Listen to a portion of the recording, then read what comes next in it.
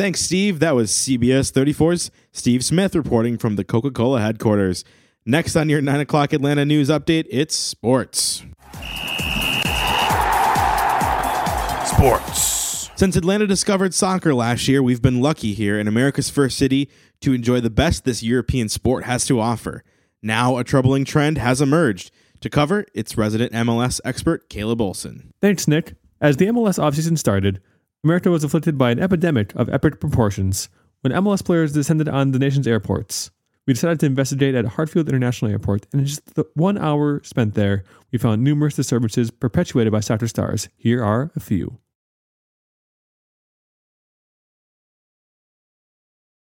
Can you see him? They said he was here somewhere. Oh, there he is. There he is, by the bar. Quick, bring the camera.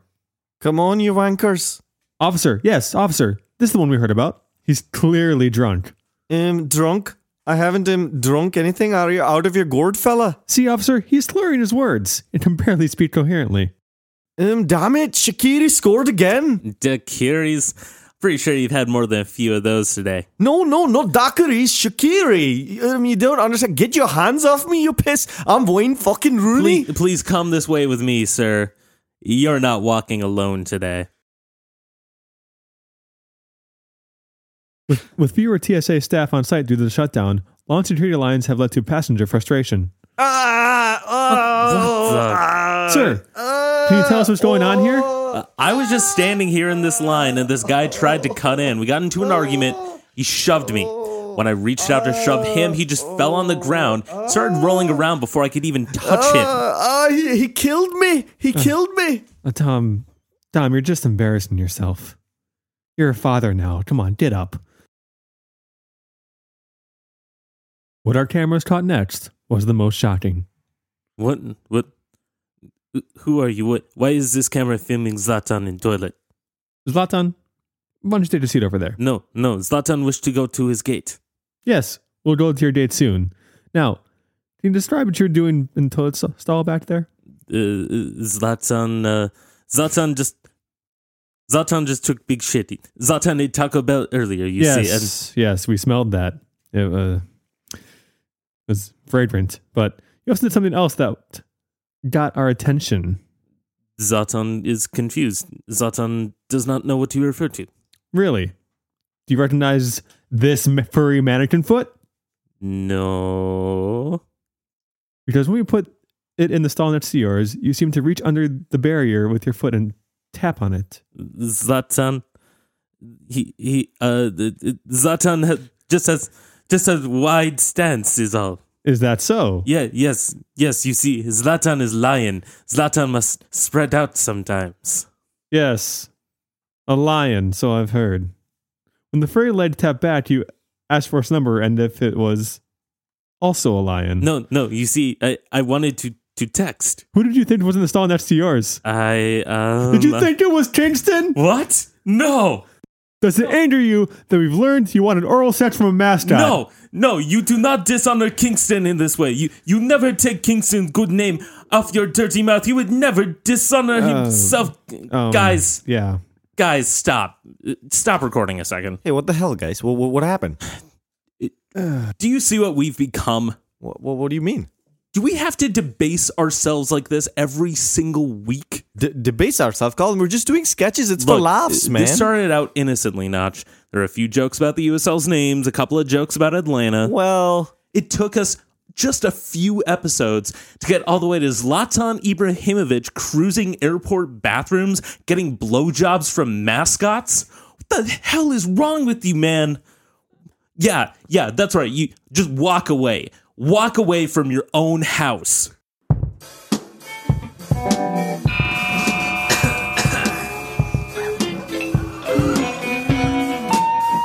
Welcome to We Call It Soccer, a podcast by two United fans. I'm Caleb. I'm Colin. And I'm Notch. This week, we've already ruined soccer for you with that sketch. So we've brought in a special guest so you can hear less of us.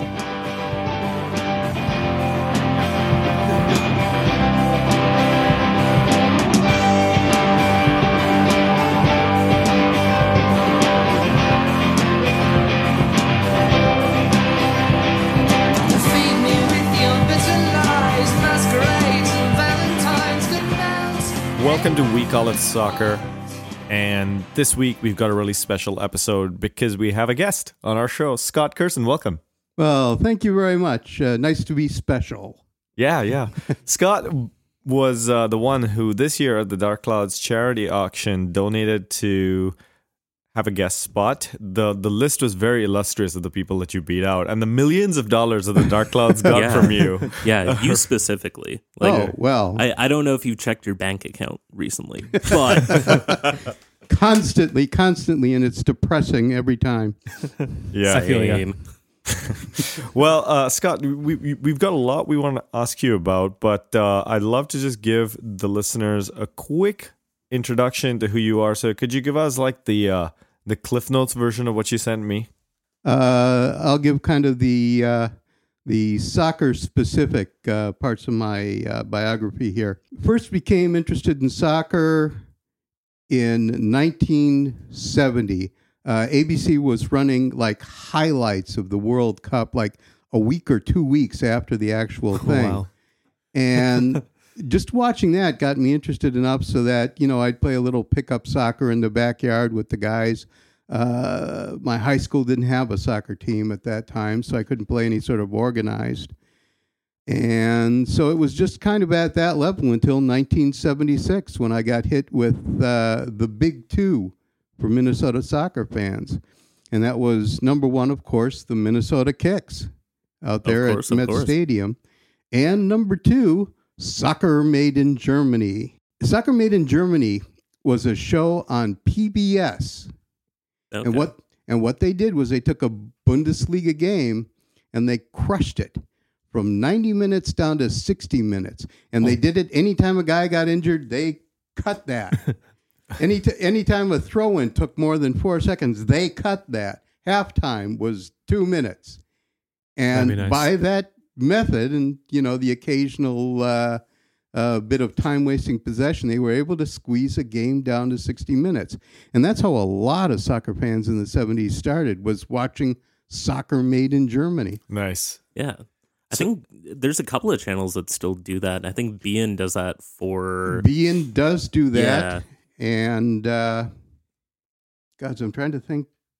I think Goal TV did that also. Yeah. Well, you had the MLS condensed matches. Maybe you still do. I know we had them as late as last year, but I'm not sure if they do now with the ESPN Plus. Yeah, Right. I think they Not got sure. rid of I think them, they got rid of it. which was kind of a bummer for me just because, watching 10 games a week gets a little exhausting. they were there in the MLS app under videos. It was this weird thing that you had to do to find. Anyway, we'll see if it's there next year. But hey, Scott, I want to just to kind of give the brief rundown from there. You've been basically present for every memorable step of Minnesota soccer. You've even helped with some player research for the Stars, for United, and you've had some really interesting roles. One of the founding members of the Dark Cloud.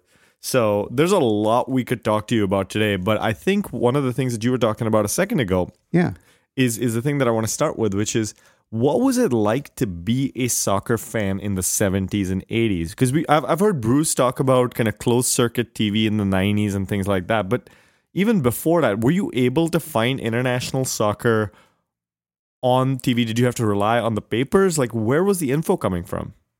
Actually, there was very little info. I mean, you would get a little bit of newspaper coverage for World Cup. Every once in a while, something over in England that would happen, but it was very rare. Basically, for most people, what little they knew about soccer was these highlights, this abbreviated World Cup coverage. And so as a result, when the NASL, the first one, when they signed Pele, when they first got the network coverage, for a lot of people, it really was a new thing. And that's part of what made it look nice and shiny and part of what fed that first attendance bulge. Was there, so did you have like today's version of the Eurosnob where there was a guy who was like, I'm not into the new NASL, I'm only into Arsenal, where like you don't get to watch Arsenal at all. Like today at least people can get up in the mornings and watch it on like NBC. But it's like, no, English soccer is totally better. I've never watched it, but it's just I don't know if they're good or not. I only see No, there wasn't the snobbery because, anyone who did follow NASL soccer knew, England, they've got all the best guys except for the ones that came from Brazil and maybe a few guys from Germany, but that's basically all almost anyone knew. So you had to be an NASL fan if you were a soccer fan. Yeah, there wasn't anything else that you could do, right? Not a lot. I mean, there were places. I believe there's a book called The Ball Was Round, which is a history of United States soccer. I would have to check to make sure that that's a title, but I highly recommend it. It's like about 700 pages, and it goes into a great amount of detail. And it's surprising how much soccer was being played in this country, but only known at local levels. It wasn't covered, on a national scale. Right. But if you lived in a town that had an amateur soccer team, you could catch it at that level. And there were some actually fairly decent teams for amateur teams. And there was even a point in this country where, like this, I forget what they call it, this summer thing where the European teams come over here. The Champions Cup. Yeah, Champions Cup. Well, they had a form of that back in the 60s. And so Spartak Moscow would show up, and just teams from odd countries would show up and play a series of matches here, almost like a mini league. Yeah, cool. Crazy. I did check. That is the name of the book. You got it right. Okay. So, yeah. Anyway, You're already I don't get any money for it, but I highly recommend it nonetheless. Yeah, you're already more accurate than Notches usually. So Hey, unfair. very fair. Pretty accurate. Hey, come on.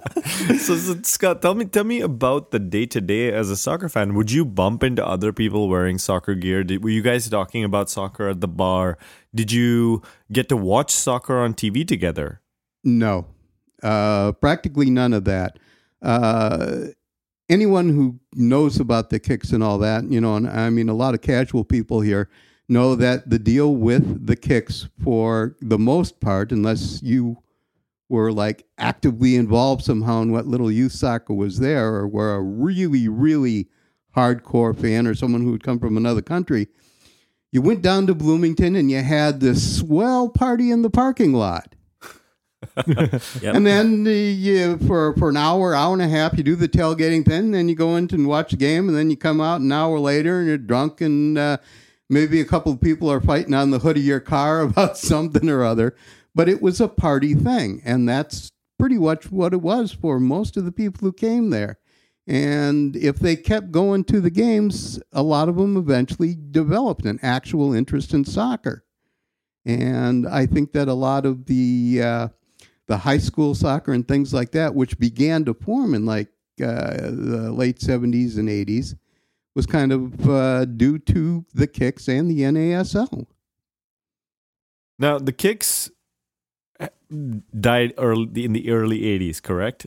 Let's see. They cacked it in 1981. Okay. And basically, the Kicks version of that was Met Stadium was getting torn down. Mm-hmm. They were building the Metrodome. And people involved with the Kicks claimed that between the Twins and the Vikings, they took up a lot of the dates, and they put pressure on the Sports Commission to restrict other dates. And basically, they didn't have enough dates to put a schedule together. Also, the owner, I believe his name was Ralph Smart, was the last owner of the Kicks. He bought it, and he kind of ran certain aspects of it into the ground, and that was a contributor to its demise. Not so smart. Ralph Sweet, actually. I have Sweet. Okay. Darn it. I have Wikipedia. you guys brought this on me. Now for the rest of the episode, I'm just gonna correct So sweet. everybody. Okay, I'm batting 500. Oh, sorry, wrong sport. Okay. I mean, still at Met Stadium though. Well, okay.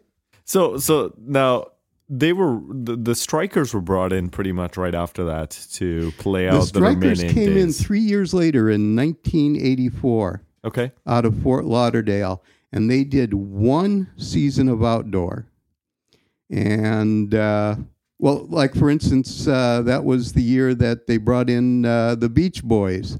So what was that interregnum? What? As brought in the Beach a Boys? lure to bring people in, they scheduled the game and they scheduled the Beach Boys. That's awesome. And so about, I believe it was 20 minutes to a half an hour after the game was over, they had erected the stage up there. The Beach Boys played like 2 numbers. And at that point, they let like about 200 teeny bopper girls run down onto the pitch, because apparently the Beach Boys had felt so isolated there because everyone was way off in the stand. There was just this acre of AstroTurf between them and the crowd. But and that was the previous record for the biggest Minnesota team home soccer crowd. Okay. Yep. Yeah. Oh, and by the way, of those 50,000 people, by my complete guesstimate, I would guess at least half of them wound up showing up to the game somewhere in the second half because they were there for the boys. And this was 1984 Beach Boys. Just so we're clear. Yeah, this was kind of in that valley between their initial popularity and them, getting back up the charts. So what was that time period like when the Kicks were circling the drain before the Strikers came back? As a soccer fan, was it did it register in your consciousness, or was it just something like, well, they're not here anymore, that's that? For me, it was kind of, well, they're not here anymore, and that's that. Actually, I had just gotten out of the Navy then, and I was working at the Guthrie Theater at that time as a production assistant. And those are some long, long hours. Yeah. So I wasn't following much of anything. I mean, I was getting to the Guthrie at noon and leaving at about 1 a.m. and trying to squeeze in some college with that. Okay. Unfortunately, the college lost in that little mix. So did you get back in with the Strikers then? Was it? Yeah. When the Strikers came back, I said, great, here's another opportunity. And when they folded, I just moved right in with the indoor. Yeah. Where did they play outdoor again, the Strikers? Well, they didn't play outdoor. They played at the Metrodome. So it was outdoor soccer indoors. Yeah, quote unquote outdoor. And then they played the indoor down at the old Met Center. Okay. Where the North Stars played hockey in the winter. Oh, cool. Right. And so what was the indoor soccer culture like? Because we've heard about this shift. Again, if you read the Wikipedia articles about U.S. soccer, you see there was a period when there was all these indoor leagues, and then it was, I think, the early 90s before the first big outdoor pro league started kicking off, like the A-League and stuff, correct? Well, to go to the first part of the question, there was a little bit of a cult feel to indoor soccer. And at the same time, there were a lot of people who were saying, well, yeah, that's the American version. That's what will become popular. It's not this, European thing, because a lot of regular American sportsmen, soccer, that's European. We don't do anything but American sports like hockey and those others. But so it was kind of a cult thing, and they really thought it was going to become popular. But it didn't really, and indoor never really has. What do you think was the reason for that?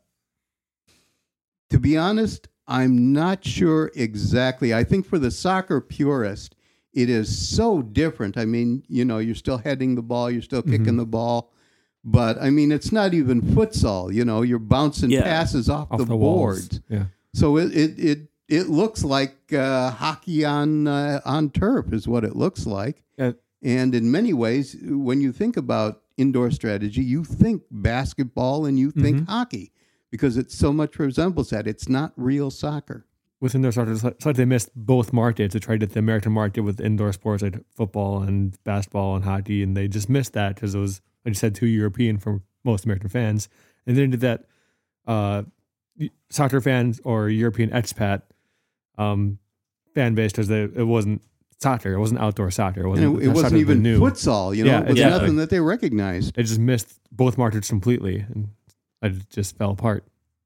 No. Well, it never completely fell apart. Indoor soccer has kind of survived at this level. There's a major indoor soccer league now that still operates. Yeah, yeah. You won't know hardly any of the people. I know a couple because they used to play for the Thunder. Yeah, But- it's a lot of guys that like used to play in USL or I think now a few of the like NASL 2.0 guys. They've kind of transitioned there just if they can't find other jobs. But yeah, I mean, there's still some places that I think Baltimore, if I remember right, gets a couple thousand people a game.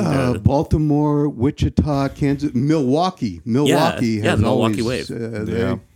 They've been a signature franchise. Kind of to go back into that, jump around time-wise a little bit, a recent huge star in indoor soccer was a fellow by the name of Leo Gibson. Leo Gibson played here for 3 years outdoors with the Thunder. Mm-hmm. And we eventually cut him, and he went into indoor soccer, and he started scoring a ton, and he became a star of indoor soccer. Now, in the late 80s and before, again, the American Professional Soccer League kicked off in the 90s. What was it like, again, just as a soccer fan? Did you just kind of not... Because the shot heard around the world was 88? Or when America tried to qualify for the 1990 World Cup? It would have been like 89, maybe.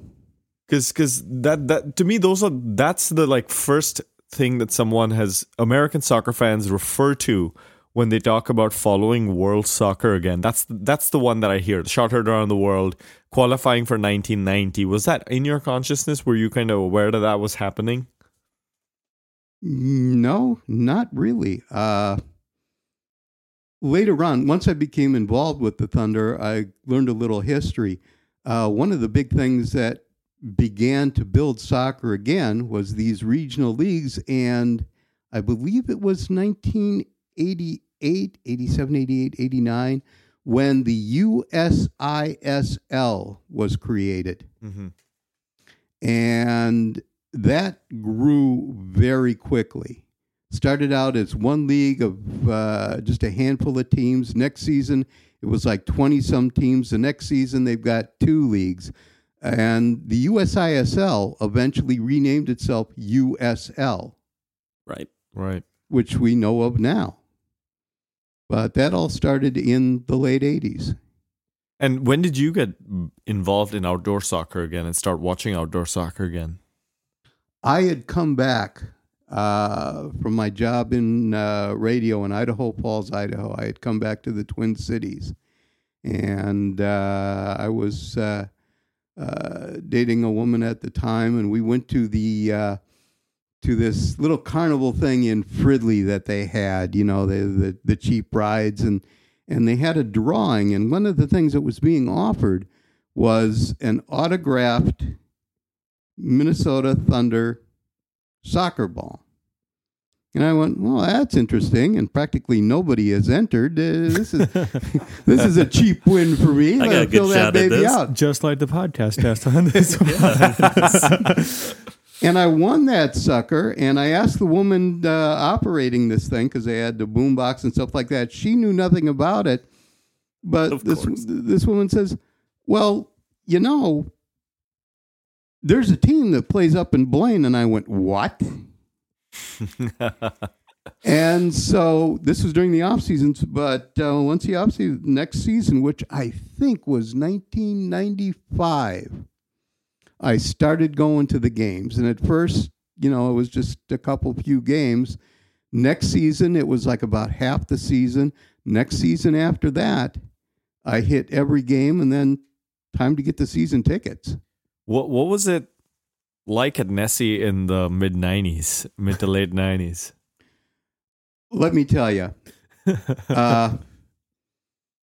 being involved with soccer up to the point, where I was able eventually to work for United for a couple of years, it very much, I fell in love with the Minnesota Thunder in a way that I've never been interested in any professional sports club, because the relationship with the fans was so incredibly intimate. Just a few examples. In the 90s and the early 2000s, when you went to a Thunder game, after the game was over, win, lose, or draw, if there wasn't a flood coming out of the sky or something, 15 to 20 minutes after the game, everyone was allowed on the pitch. Everyone. Kids, parents, whomever. The players would stand there somewhere in the field or sitting on the bench with a Sharpie pen, and they would just autograph, and they would keep autographing until just about everyone who wanted one got one. And it would be a half an hour, 3/4 of an hour, or an hour. And it was wonderful, because that's the way that a closeness was built between the fans. The kids would take their soccer balls out there and they'd be kicking in the goals. Yep. I always kind of wonder how many kids, went on to big things in soccer just by being able to go down in that pitch and take shots like the guys they just saw doing. I saw something similar at Silverbacks Park, actually, as late as 2014. After the game, I remember Minnesota United was playing, and they just let everybody onto the pitch. And I remember wandering onto the pitch being like, I don't think I'm supposed to be here. But it was, That was my reaction with the Thunder the first few times I went, but they kept on letting the people down there all the time. And I eventually said, well, it must be all right, so what the hell? Yeah. So very intimate. The team and the players kind of get to know the fans. And was it fun as a party, or was it kind of more family oriented? It was different than Bloomington, because Bloomington was just straight party. With the Thunder, yeah, it was much more family. And also, there were people who actually knew something about the game who went to it. And so there was a lot of discussion on that. You could learn by talking to the players, either on the pitch, you'd have a minute or two with them to talk about this or that, or they also held after-game parties. The players needed something to eat after the game, and so they'd make an arrangement with one of the local sports bars or restaurants, and the players would come in and get their food for free in exchange for, some advertising space at the stadium or in the program. And the players would just sit down there, and if you wanted to, you wandered over and had a conversation with them. Another thing about it was that you could talk to anyone in the club as far as the front office went. You could talk to the president. You could talk to the owner. You could call him up on the phone. You could ask for a favor. I remember in the mid-2000s when the club started drawing a little more people again. They were back at the NSC, and there was talk of moving the supporter section, to the end of the pitch. And the supporters went, well, do you have to do that? And they negotiated. And so they got a corner. They got partially seating along the sideline and partially at the back.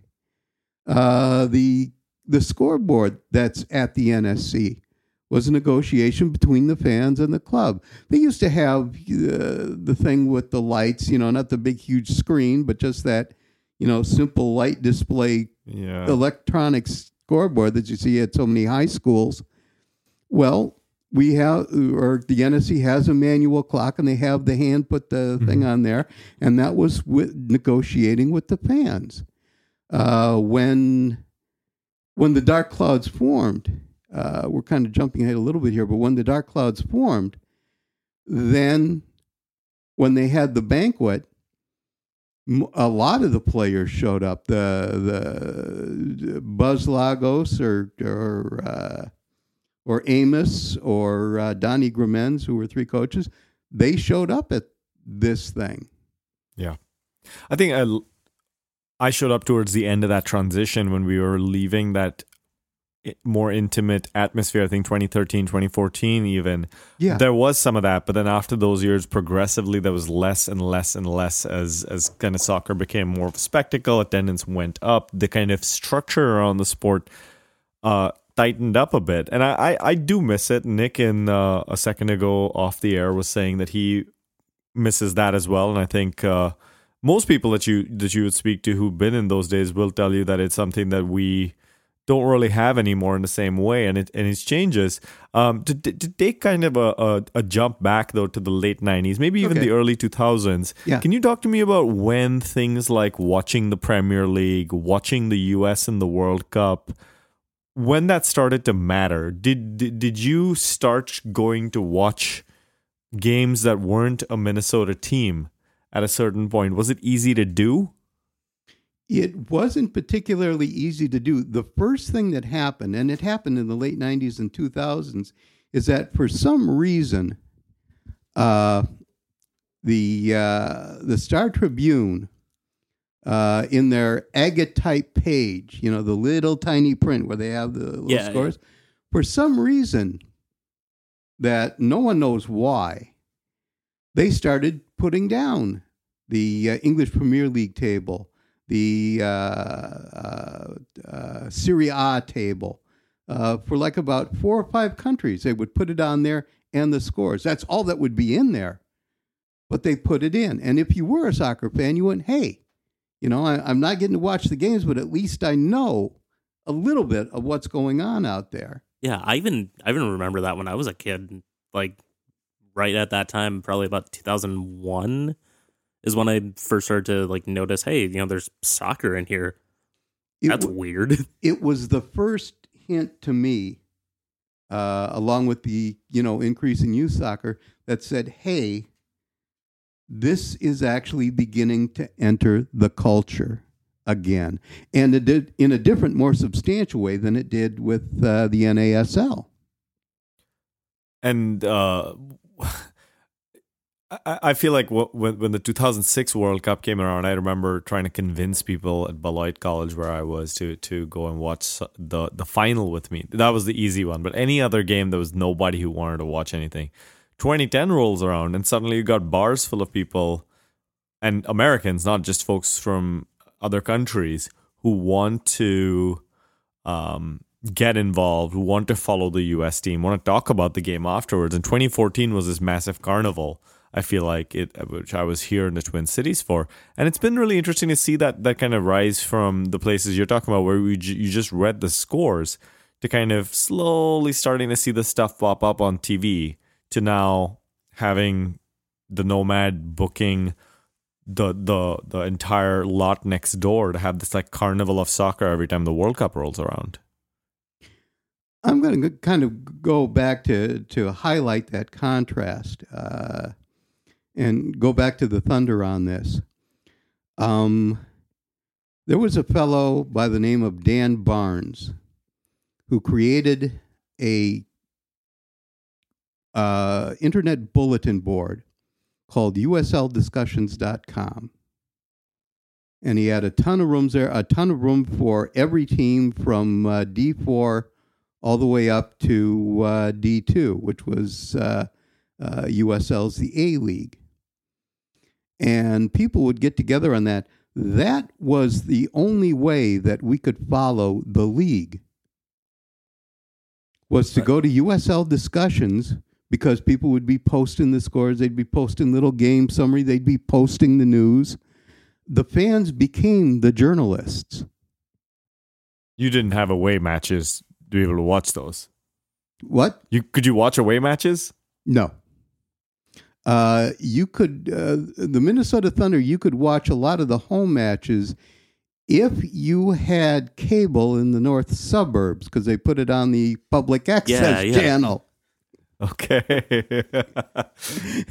Wow, that's I mean, talk about coming a ways away from that. Now, I mean, now you jump on Twitter and you're assaulted by, I mean, literally, not literally, but not literally, figuratively assaulted, but still assaulted by opinions and like thoughts that people have about things, and that every they want single you goal to know from 7 different angles.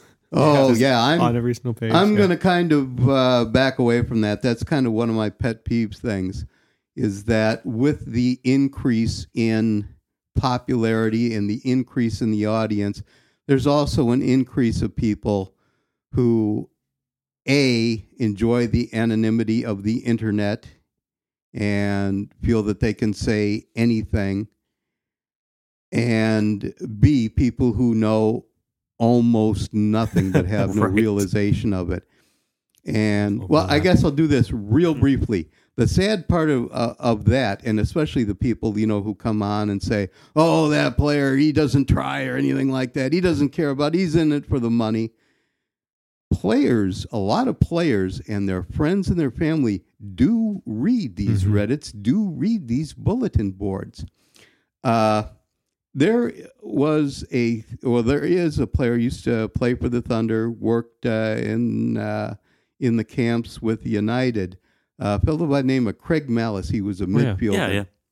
And we still bump into each other and talk. But anytime he introduces me to somebody, he introduces me as the only guy who ever posted anything positive about his play. Malice wasn't actually that bad if I've heard the stories right. No. They No. might have come from you, but Well, he was a halfway decent player. I mean, he couldn't get consistent starting time, but he was a decent midfielder. His athleticism was pretty good, but he was beautiful crosses, beautiful set play kicks, things like that. I really liked that part of his game.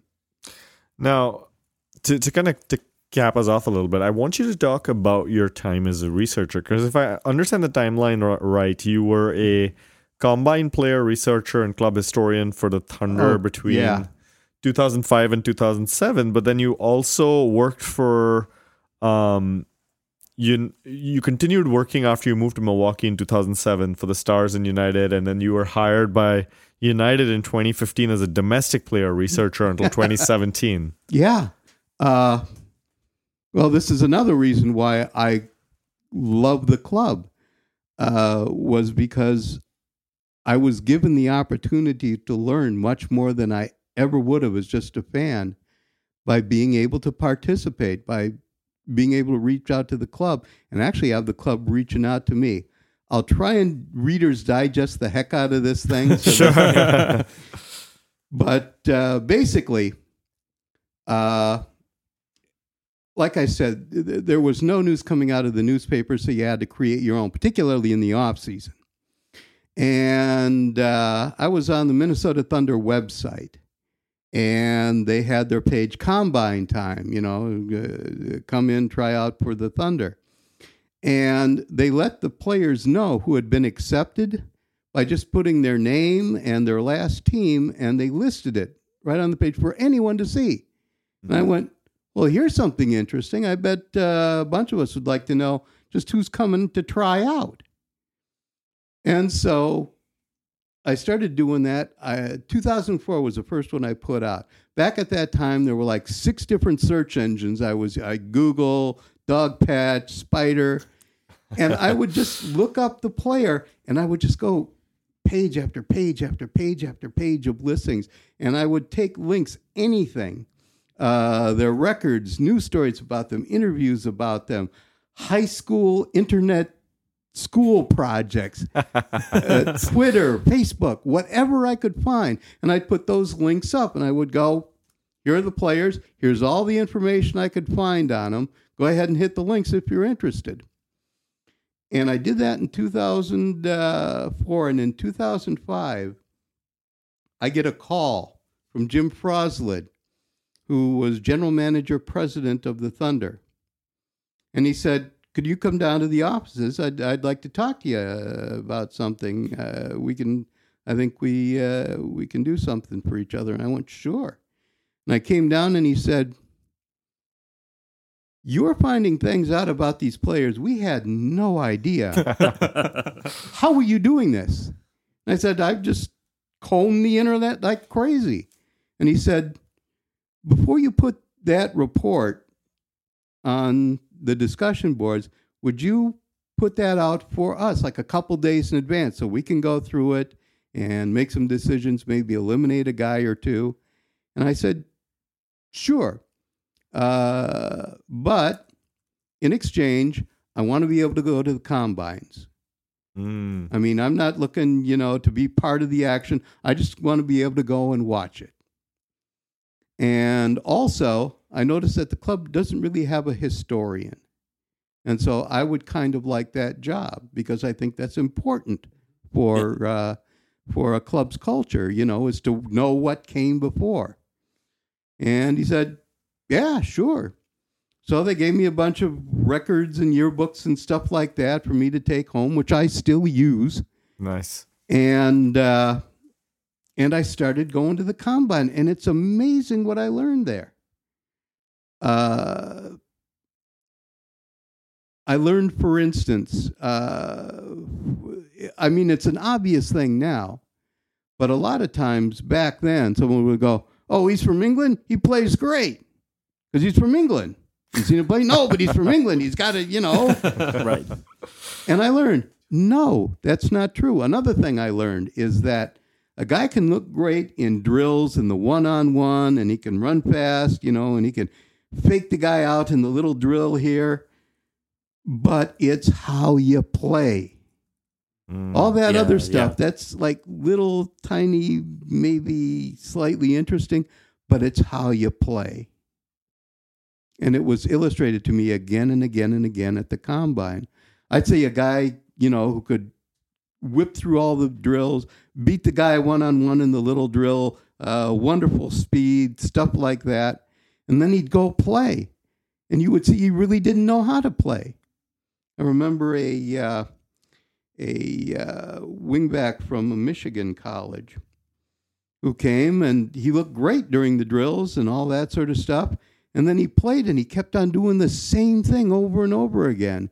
If he managed to take a ball, he'd take it up the sideline, get to about midfield. He'd take a quick look down, and if no one was obviously open, he would turn and pass it back to his central defender on that side. Almost every time. And as a result, the other team, they knew that, and they started taking advantage of it. Yeah. And he never learned. And so that's just an example. Mm-hmm. And can you tell us any particular successes or any are your lips sealed? I'll tell you what. I have a few sort of stories that I've told before. One of the reasons that Pros had called me, besides a report, was we had one of the banquets with the fans, and Buzz Lagos was the coach then, and Pros the general manager, and the very day of the banquet, I was running through the search engines, and I had seen where we had loaned a defender by the name of Mike Wilson. He was a New Zealander. Mm-hmm. And season was over, so we were going to loan him back to Team Wellington in New Zealand, which is kind of a semi-pro league that they have there. Yeah. And so I went to the banquet, and I'm sitting there, and it's time, go ahead and ask questions of the coach. And I said, okay, Buzz, do you have any plans to loan out any more players besides Mike Wilson?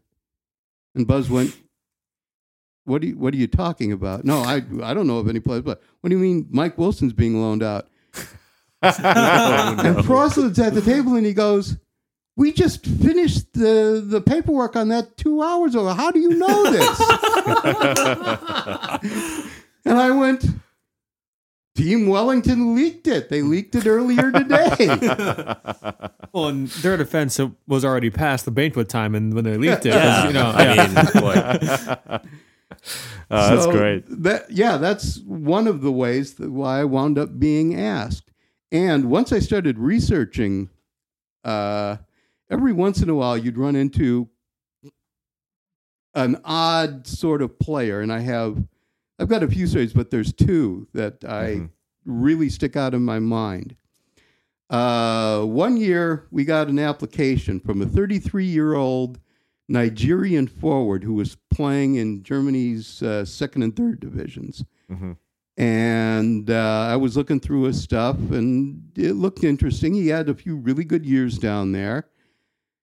And then I stumbled on to where he had been with the Stuttgart Kickers, and he had been released from the team. And so I did a little more digging, and I found out why. And the reason was because he had punched a fellow player, fractured his eye socket. Oh boy! You'll still find that if you dig on the internet, you'll still find it under weird soccer injuries. Put that in Google, and you'll find the story. But basically, and the exact quote that the guy gave as to why he did it to the press, he said, because he persistently farted on purpose. That was his reason. I mean, I don't punch Collins. I don't think that's a reason to punch somebody. Needless to say, we did not bring him in. Oh, man. And there's one more. There's one more, which gained a little international notoriety. Uh-huh. We got an application from a guy by the name of Greg Axelrod, Axelrod, French. He claimed to have played for Paris Saint-Germain's a reserve team and youth club, and had gone on a loan to Arsenal and had been on the reserve team and all that.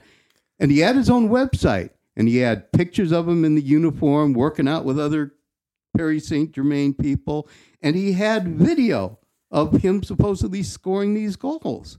And I went, God, well, this guy looks interesting. Let's see what else I can find on him. And the thing was, I couldn't find anything from Paris Saint-Germain, from French news sources, anything, not even the fan sites, nothing. So all I've got is, his website and news stories about him, but I can't find them where they're supposedly sourced from. So I told that to the front office. Front office said, well, I don't know. This sounds a little weird. We're going to skip on him.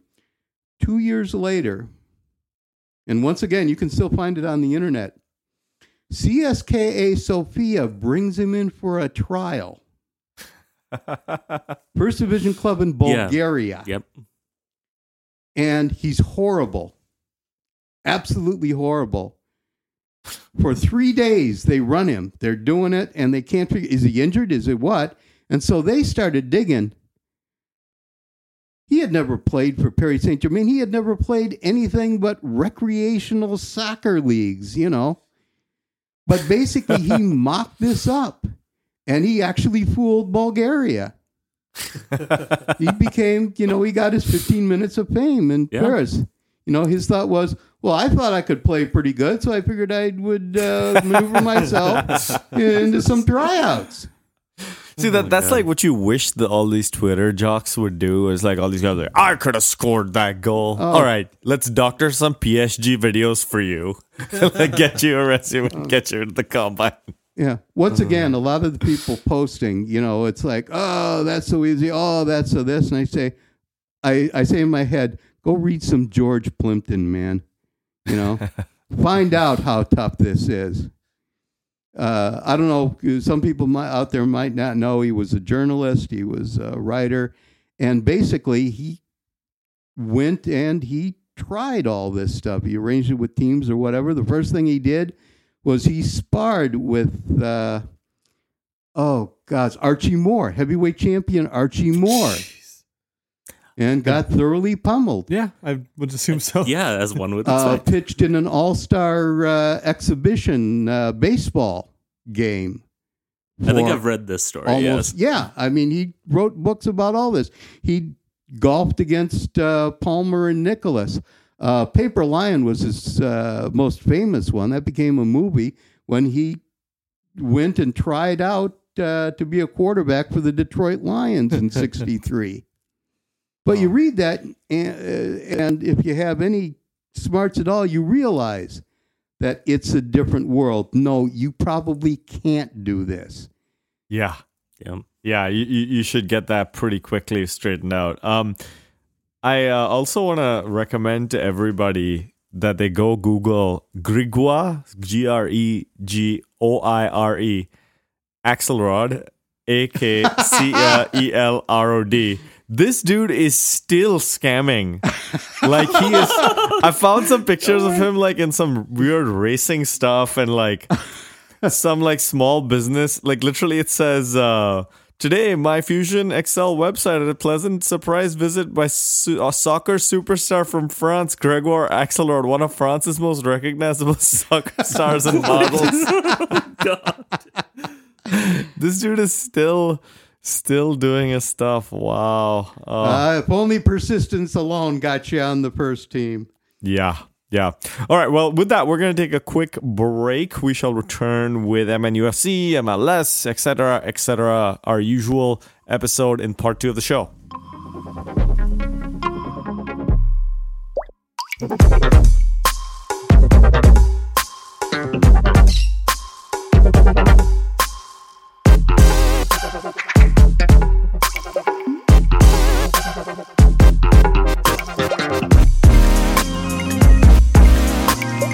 Welcome back to We Call It Soccer. Scott, fascinating stories. Off the air, you've given us enough that I feel like we need to have you back at some point. Yeah, I think absolutely. Feel free to contribute to Dark Cloud's charity auction in the future for it, but we might just have you back for free.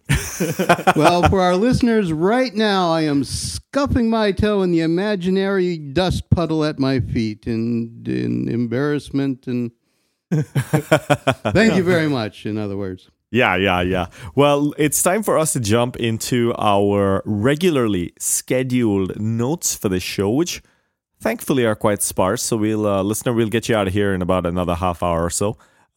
Famous last words. Yeah. Yeah. 1 hour later. Yeah. 7 hours A lot later. of last words. Yeah. Yes. Yeah. So let's go into our first segment of the show, which we call Don't Look Back in Anger. But don't look back in anger, I heard you say.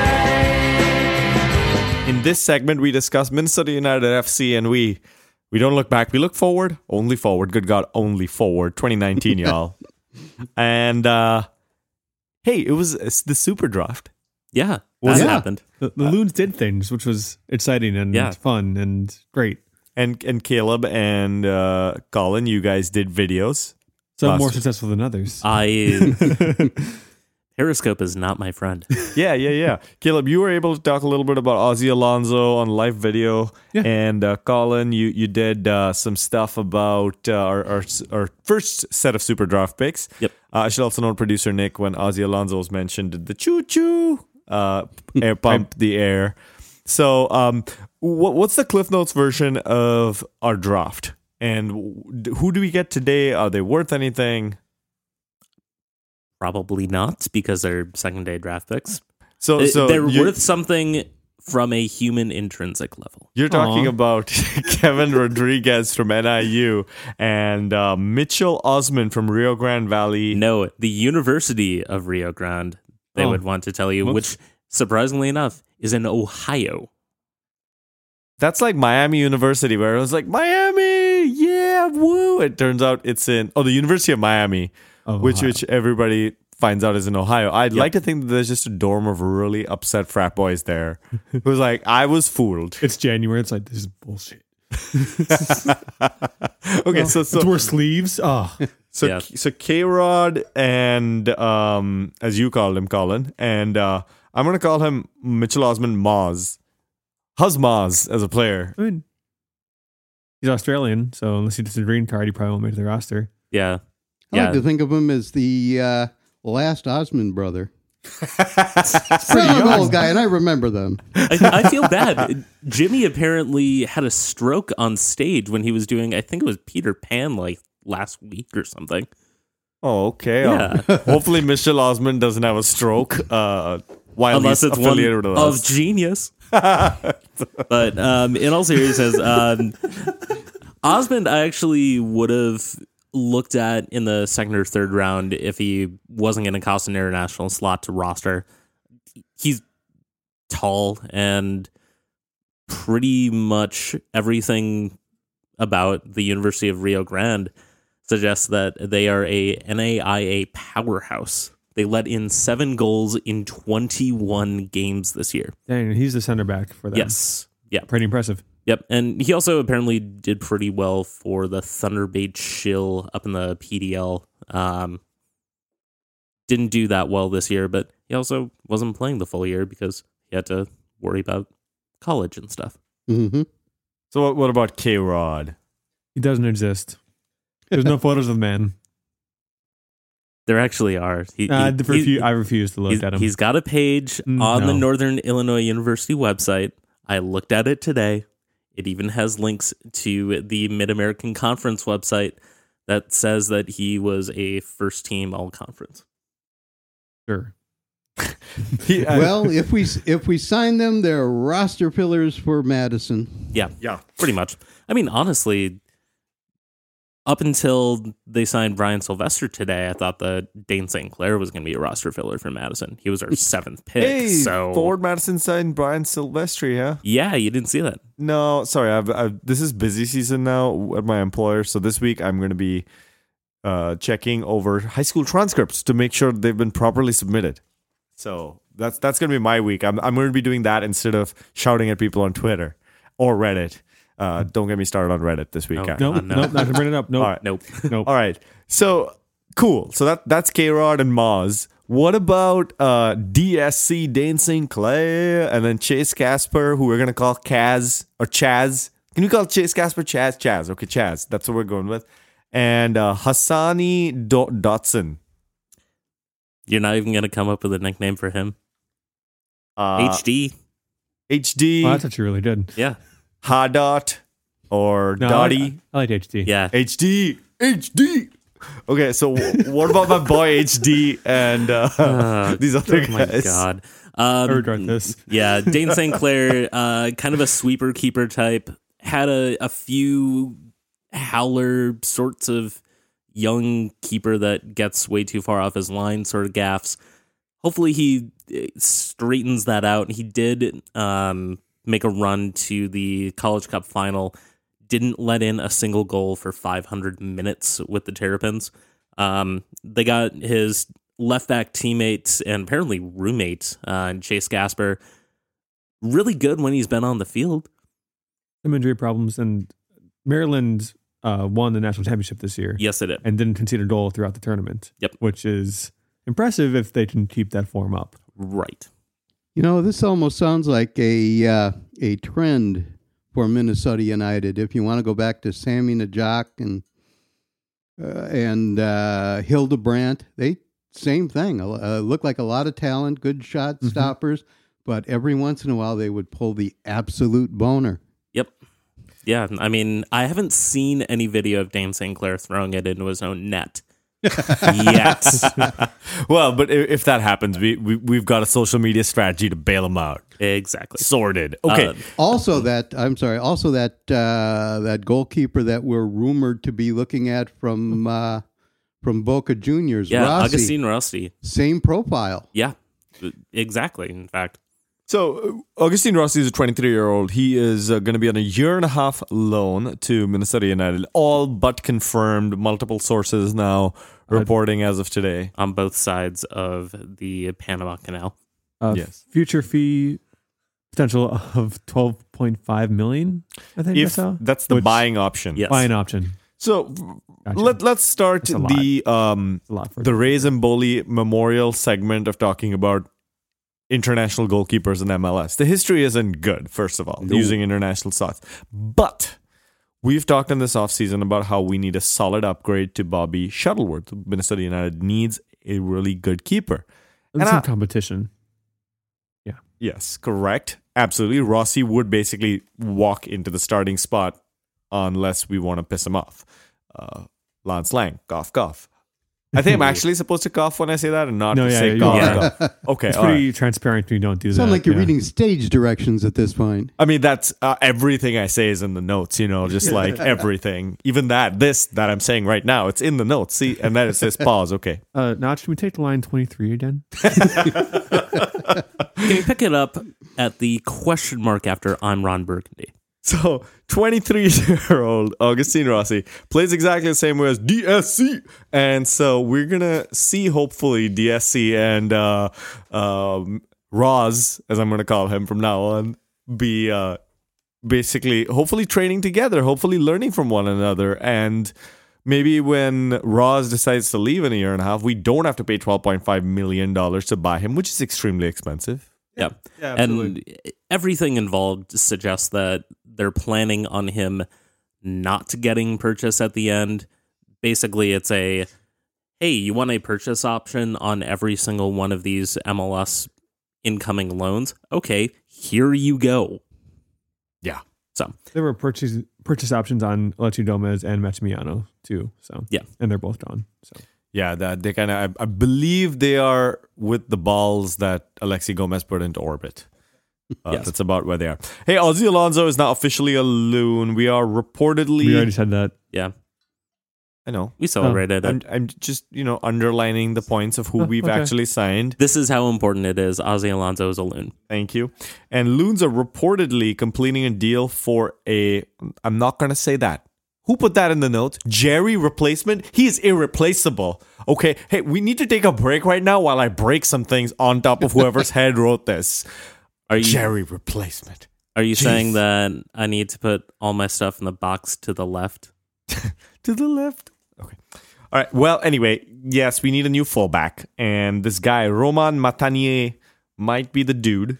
Yeah, Metanier is a 28-year-old right back, currently the backup at Stade Reims, 7th place in Ligue 1 as of this past weekend. Was their starting right back all the way through their marauding performance in Ligue 2 last year. Won the league, I think, by like 15 points, conceded 10 fewer goals than anybody else. So he's got the pedigree of somebody that's laid waste to a not that fantastic level of competition, and then promptly got himself replaced by a 23-year-old, I think, Belgian or something like that.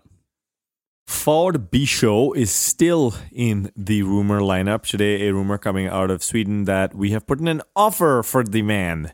Thank you for Mark Fangemeyer for finding that on Twitter. Are we sure that we're thanking him for reminding us that we might spend that much on him? So we'll see what happens with the rest of these signings that are rumored. Anything else Minnesota United related that anybody would like to add? The home opener at Allianz sold out. Oh yeah, in minutes. Yeah. I mean, Good. was anyone surprised by this? No. No, No. Okay. not Thank at you. all. Thank you. Just want to... Yeah, anyway, let's just leave it at that. Yeah. Yeah. Let's move on now to a segment that we call The Championship. But the championship is a game. Is it a game? Is it a league? No, it's a segment where we discuss America's top leagues, the NWSL and MLS. Draft stuff, my notes say. Yes, indeed, because there are drafts in both MLS and NWSL this week. Cincinnati, Hey. Let's start with the NWSL. Let's be chronological. oh yeah, I suppose. Because both drafts were held in Chicago. The NWSL draft on Thursday. MLS on draft Friday. Yes, indeed. So Tierna Davidson, Stanford defender, plays for the U.S. national team as well. Picked number 1, going to the Chicago Red Stars. Fantastic pickup for them. Joining her in Chicago, drafted in the 4th round, was a gopher named April Brocklin. Bakken. Bakken. I messed that up completely in every This way is I not... could have. This is great. Yeah. You're thinking too much of Parks and Rec, with the... Yeah. I just can't words right now, so I'm gonna move on. Someone else talk, please. I suspect that Bakken has a fairly decent chance of making it. I've been watching her the past couple of years. I usually catch a handful of the Gophers women's game during the season. Pretty good speed for a woman. Pretty good. What am I looking for?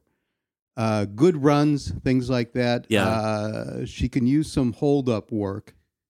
Probably a little bit at that level. The thing that I really like about her is that she's really keen on kind of outside in sort of runs, which is a little bit weird coming from a central forward, that she actually likes to challenge the spaces between the center back and the fullback. It's cool to see, and then the end product was pretty solid for the Gophers this year.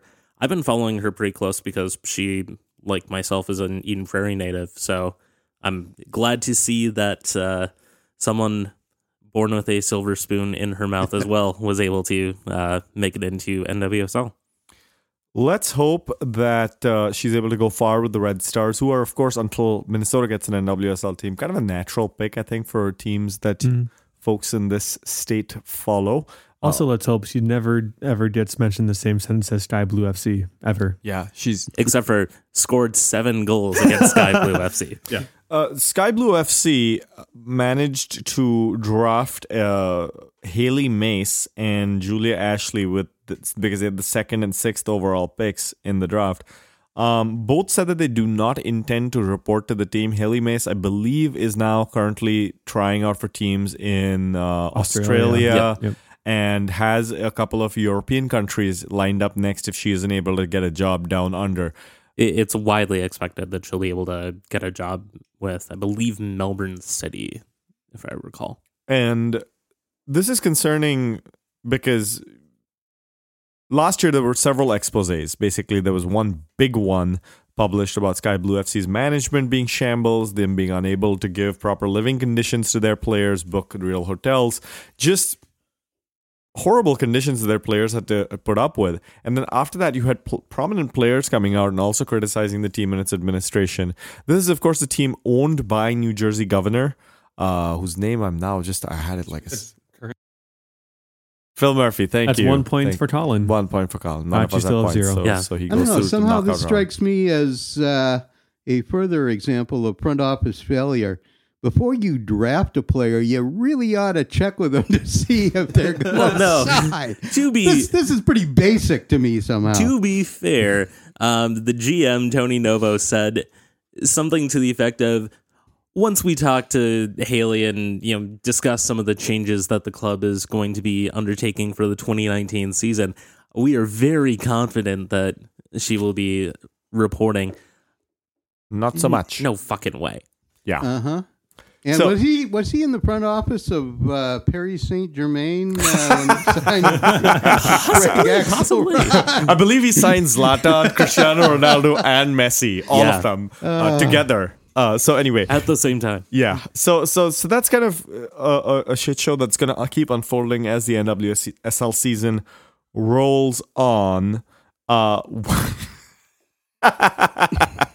Washington Spirit have signed a player named Sam Stapp. Brutal defender. Just bodies in the box, man. It's just, Her play is very sharp.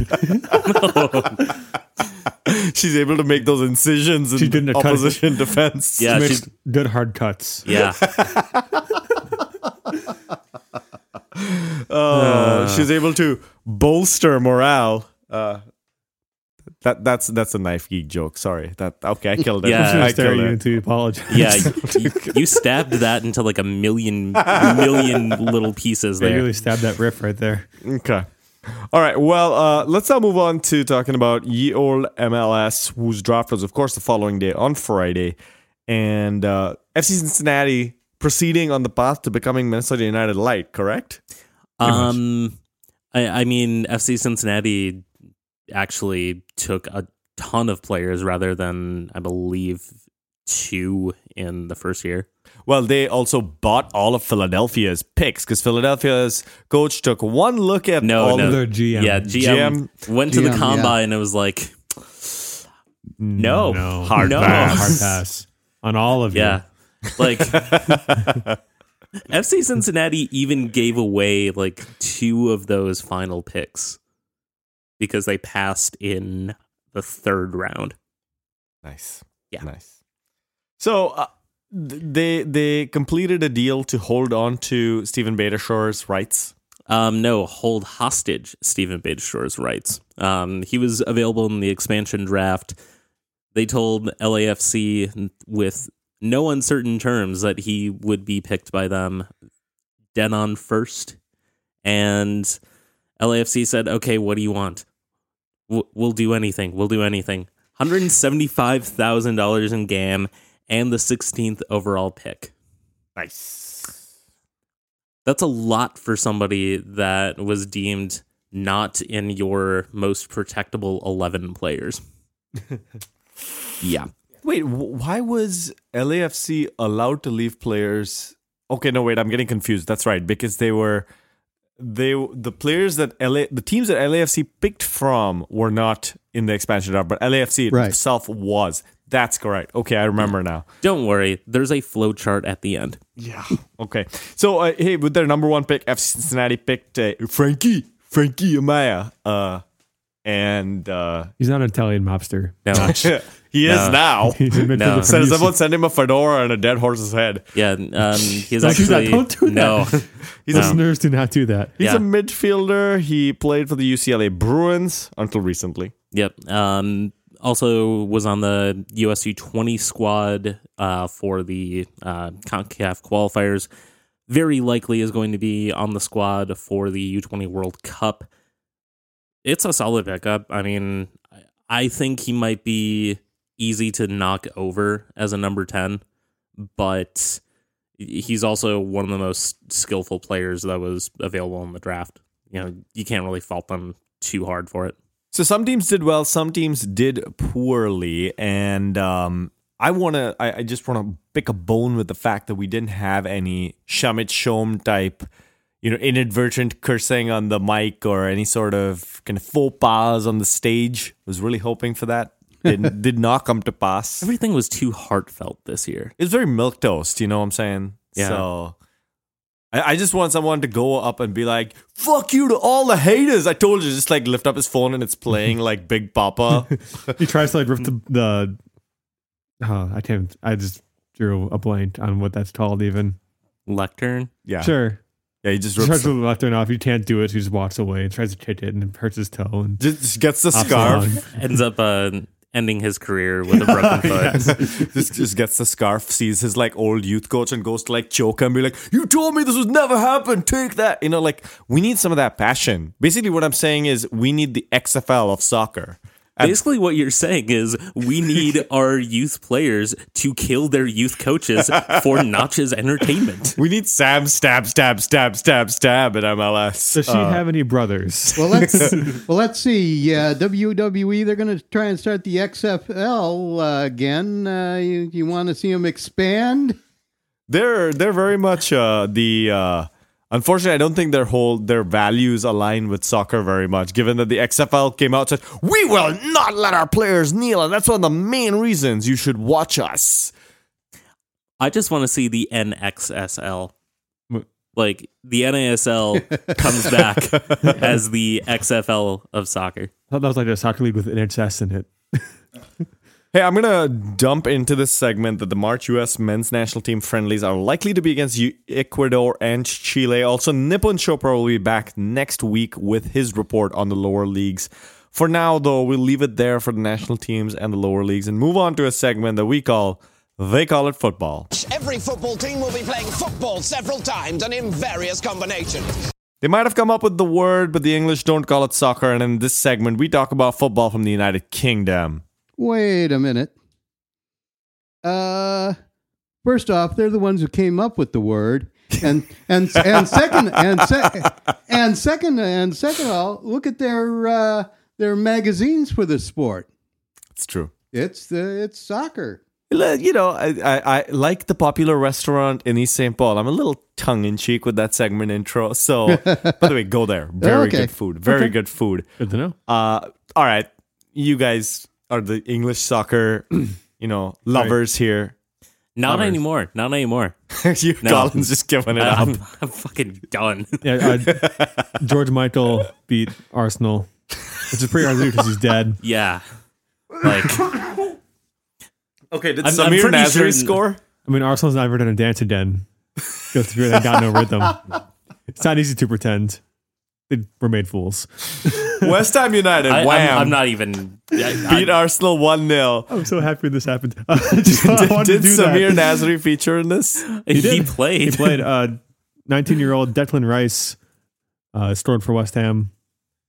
Yeah, I Late. think he turned 20. He turned 20 like yesterday. Yesterday, so yeah. So A this day is, afterwards. This is one of the guys who's turned down a call up from the Republic of Ireland and is deliberating between Ireland and England. The Republic of Ireland wished him a happy birthday on Twitter with him in an Ireland jersey. Like, happy birthday to Not just international Declan Rice. Not just in a jersey, in their new jersey. Oh, that's right. Holding it up so that the crest is a little bit higher, kind of like, like pumping up the jersey. Mm-hmm. And obviously these were promo shots that were taken before the call-ups that he had refused. So, bit awkward. Yeah, a little bit. Bit a awkward. little bit.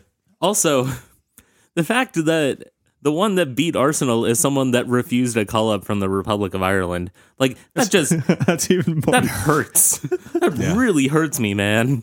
Yeah, you'll remember this till next Christmas. Okay, Brighton Hove Albion got beaten by Liverpool, and the diver, Dom Mo Salah Dwyer. That's not his name. How dare you speak that name in front of him? So How dare you? Salah getting the penalty, beating Brighton Hove Albion. I mean, come on, this is okay. This is the sport we play. You know what I'm saying?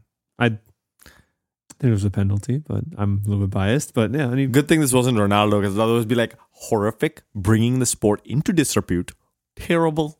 But it's your favorite player. yeah. How can I, he's gotten a little reputation the past few games, but I mean, there have been arguments that there were penalties for each one, especially the one against Arsenal where he's kicked in the back by Satratis 3 times where he goes down. Yeah. I'll put that out. Sorry, didn't mean to bring that up so soon. Chelsea Just don't remind me, man. Okay.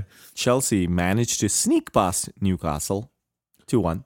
So I was at my wife's friend's daughter's birthday party, and said friend's husband's Trump-supporting father saw Willian's goal and was like, wow, that was a good goal.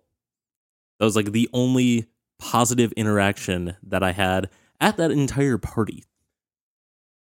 And it had to involve Chelsea. Like, this weekend was terrible, you guys. Were there any dogs there? I mean, No. Oh, what? No, not only that, their oldest kid was terrorized by a dog, so he is deathly afraid of them. So he can't hang out at our house either.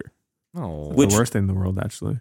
no, like, the kid's actually pretty awesome. Okay, cool. yeah. So, Oh, but yeah. sad. Well, I will also add that Rio Ferdinand came out and decided to go like full Mike Ashley defense. Like, he loaded his plane with missiles and bombs and just dropped them on everybody who's ever had anything bad to say about Mike Ashley. Well, he's put his own money into the cup. No, Rio, he hasn't. Well, they're not in debt. Yes, they are. They very much are. To him. He got Rafa. No, Rafa wanted to come. Yeah. So it's just Rio Ferdinand. Really Look, just watch out. He's probably going to be coming out with a line of Sports Direct attire soon. Great defender as a player, not so much as a defender of his own opinions on TV. Great humanitarian, actually. Yeah. So there, that too. So we will say that for him. We all as have our well. flaws, Notch. Hey, speaking of which, did you guys hear Neil Warnock went full Brexit too? Yeah. Oh, dear Lord. Yeah, it's just No. Yeah, he did. Now we just need that like video of Big Sam drinking like a vase full of wine, just talking about Brexit. That's gonna be next. Anyway, Has it happened already? it probably I thought you referenced something that I missed. Spurs. No, it hasn't happened already. Well, at least Neil Warnock can get a wall built. Oh. Boom! Sounds like somebody's the next stand-up comedian over here. Hey, given current transfer markets, it's going to cost $5 billion to build a good wall in Premier League pretty soon. Yeah. Okay, Tottenham versus Manchester United. This game ended 1-0 to the Red Devils. Ole Gunnar Solskjaer, 6 wins in 6. Who could have predicted this? He should be hired full time and not just as a caretaker. I mean, David De Gea had to make 11 saves in one game in order to keep a clean sheet. The expected goals in this game were 0.9 for Manchester United and 2 for Tottenham. So it wasn't a great performance by Manchester United, but they were once again bailed out by David De Gea, which means that the best thing that happened to Manchester United after Fergie left was Real Madrid's fax machine breaking a couple seasons ago.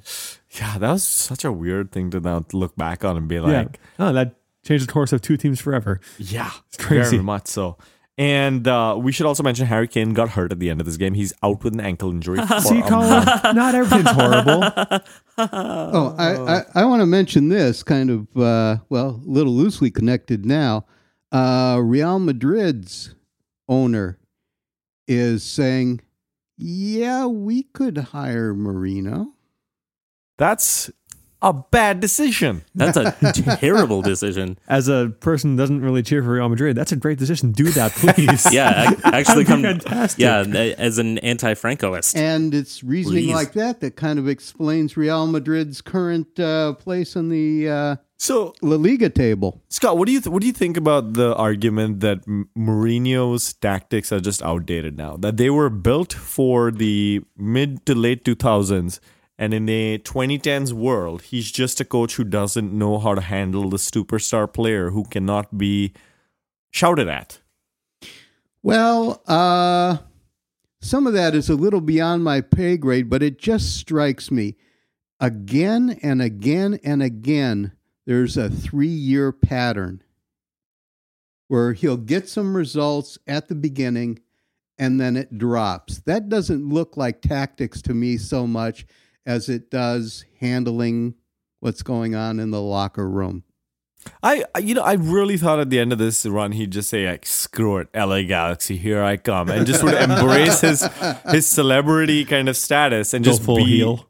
Yeah. Just be the TV coach, Just be the guy who like appears on TV, says outrageous things, and just get a lot of money doing that, Like I would, if he came to Minnesota United and did that, I would buy like a Mourinho, like I would buy his like coach's outfit instead of the player jerseys. You know what I'm saying? Like I feel like he could really do that if he wanted to, but I guess he's got this like integrity, wants to stay in the sport, and Well, we'll see if McMahon does form that soccer league. There's your first coach right there. NXSL. Jose Mourinho takes over the Las Vegas team. How about that? yeah. Let's do that. Hey, we are running right out of time, so all I'm going to say very quickly is that Real Betis came pretty close to beating Real Madrid this week in La Liga. Barca beat Eibar 3-0, and Messi has scored his 400th league goal. All right, with that, it's time for us to actually call a halt to this show. I'm sorry, Colin. Confessions will have to wait for another week. It's been more than a week since my last confession, though. Well, then that's sweet, buddy. Hail Marys, though. Like, how many do I have to say? Just do like 2 Hail Marys, but like the football Hail Mary, No. not an actual like the prayer. No, hail Henri's. And I'm not going to get too mushy here, but I just want to say I've had a blast being a guest here, and I want to thank you for bringing me in. And I mean, as we said, you are anytime you more want me to show up again, let me know. Yeah. Please do, Scott. please do. Yeah, appreciate it. Where can the good people find you online if they want to get in touch? Well, I do Reddit. Just about anything I do online is going to be under UHCLEM3. That's going to be Twitter. That's going to be Reddit. Just about any public appearance I make on the internet is going to be under that, and has been since I've been on the internet. Excellent. Well, you can again find Scott. I will repeat that. UHCLEM3. Clem. Hey, what's the story behind that? Okay, I'll try and Reader's Digest this one. Fire Sign Theater. I think we're all bozos on this bus. It is a 20-some minute long comedy deal by a group of Californian radio personalities who created their own cult back in the 70s. And Clem is the guy who screws up all the computerized stuff in this future fair. So you're the guy who's tinkering and screwing things up. Yeah, I'm the guy who's poking around here, poking around there, and Perfect. Well, hey, Colin, Caleb, where can the good people find you if they want to find you somewhere? I'm at Olson716 on Twitter. Also at 55.1 very sporadically right now during the off season, but we'll do more during the season. Also, Complete Darkness book is on its way. I don't know when, but I submitted all my stuff for it, so I'm gonna wait for it to come out. You can find my writing over at E Pluribus Lunum. You can find my rantings on Twitter at The Attachment. Seriously, go check out all of the stuff that I wrote at E Pluribus Lunum this week because I did way too much about the draft. It was really good. I really enjoyed it. I need a nap. You can find me at TW United Fans. We Call It Soccer is produced by Nick Rodriguez, whose views on soccer and politics can be found at Nick Rodriguez on Twitter. And for those of you who are actually listening to these credits, I'll tease that we are preparing a Two United Fans website. Nick and I are working on it right now. We'll see when it launches, but stay tuned for that. It's going to be pretty cool. You're not coding right now, are you? Please tell me you're not. No. It's not in the script, so I didn't do it. Was I supposed to? Oh, that was me right after you right. Well, back to the drawing board, guys. Okay. So, hey, tell your friends to listen to We Call It Soccer. You can subscribe to our pod on fine podcast providers everywhere. And with that, we bid you adieu for another 7 days. See you next week.